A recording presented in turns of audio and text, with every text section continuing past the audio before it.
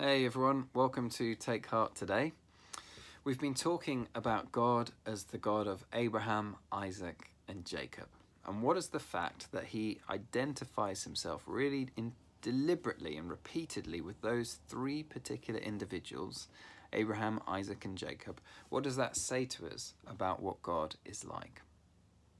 We started by looking at the God of Abraham, the God who initiates and who has a plan and who carries that out and who comes looking for us.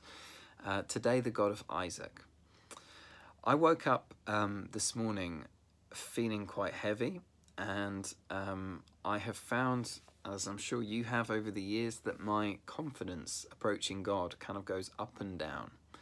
And for me, if I'm honest, the thing that kind of makes it go up and down is how well I think I'm doing as a Christian. So if I think I'm doing all right and I've got the right attitude and I'm doing the right things, then I can come to God and I can be fairly confident about that. But if I feel like I'm not doing great and I've got loads of mess in my heart and loads of sin and which I think I'll probably always have, but I'm more aware of it, then what happens is I come to him and I generally have an approach that is like, I just need to really try and be really good now, and I need to really try and deserve this relationship and work really hard at it. And that means that I can find myself not really very at peace as a Christian. I don't know if you can relate to that, but looking at Isaac's story, I think can really speak to us. Yesterday in Take Heart, Mike did, I thought, some incredibly helpful teaching about the fact that we are sitting in the heavenly places in Jesus. I loved it when he said we can sometimes have the approach that, Jesus died on a cross and he said, "It is finished." And then he whispered, "Well, it's mostly finished and you guys probably need to carry on because there's still quite a bit for you to do." Because that made me laugh, because it's like that is sometimes what I think he said on the cross. And of course, that's not true. And it begins the Christian journey with sitting and resting and remaining in what he's done. So let's look at Isaac. Isaac, in many ways, stands out because he's so ordinary, if I can put it like that. There's very little that is impressive about Isaac. He's sandwiched between Abraham, who goes on this incredible journey and, is the great man of faith, and Jacob, who is a bit of a disaster in some ways, but at least his life is interesting. And then there's just Isaac in the middle, who doesn't really seem to do hardly anything at all. Abraham had to go on the journey from where he lived to the land of Canaan. Isaac's just born there. Abraham goes on this has a whole life of toil and hard work and being very shrewd, and he amasses tremendous amounts of wealth. Isaac just gets given all of the wealth of Abraham. Abraham finds a wife for Isaac. Isaac doesn't have to go looking. He's just given Rebecca. One of the things that I think is fascinating about Isaac's story is one of the few things he is recorded as doing is reopening some wells. He reopens 3 wells.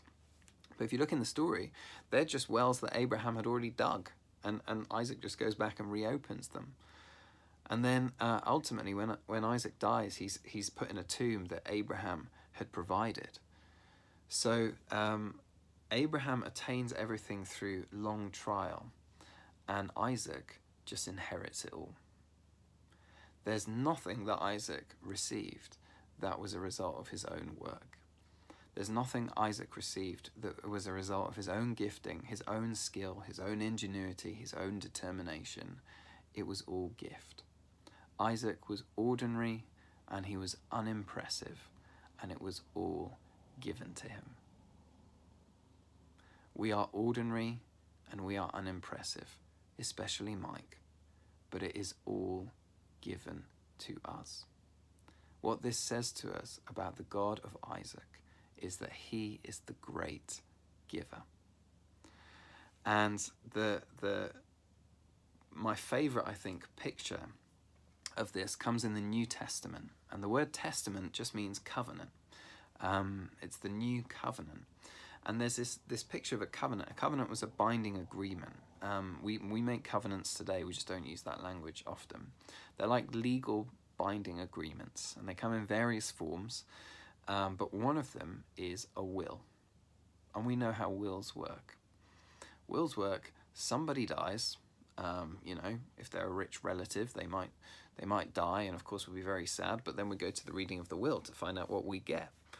And I don't know if you've ever had that experience, but everybody kind of sits around and it's like, are you going to get the house? Are you going to get the cars? Are you just going to get stuck with the garden furniture? And we know that the key when we're in a position like that is just you inherit it. Like, it's nothing you do. It's just, if your name is there, you get given it. They don't come and say, look, how good are you? What's your morality? You know, do you live a good life? If you do, then you can inherit the house. But if you don't, then you can't. It's just your name's there. It's written on this document, so the house belongs to you now. That's how it goes. And the picture of a will is given to us in the New Testament. And we're told in Hebrews, it says, of course, for a will to become active, somebody has to die. And that is what has happened. Jesus has died on the cross, and the will has been triggered, and our names are in it. And so what we're told is we inherit every flipping spiritual blessing in the heavenly places. Every single one is ours in Christ Jesus. And so enough of, am I good enough for it? Enough of, do I deserve it today? Do I deserve it this week? Enough of, I'm so terrible, I can't possibly receive it. The whole point of the Christian life is that he's the giver and we are the receivers. We accept it and we receive it.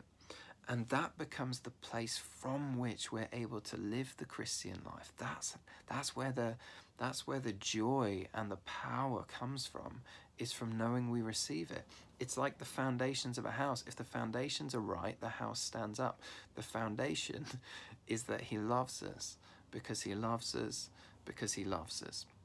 The foundation is absolutely 100%. We are ordinary and we are unimpressive, but he is overwhelmingly extraordinary in his generosity. He is impressive in his kindness, and he is the giver to us. And I've been asking myself the question, how many more years before I really get this? How many more years before I can walk to him every single morning and just have my head held high and be confident in his love for me? And I think I don't know the answer to that. But what I do know is that we'll get there, not kind of like in 10 years' time in one big moment, but day by day, as we remind ourselves that the God that we worship is the God of Isaac. He is the great giver. Let's practice being receivers today rather than striving and straining. Just receive.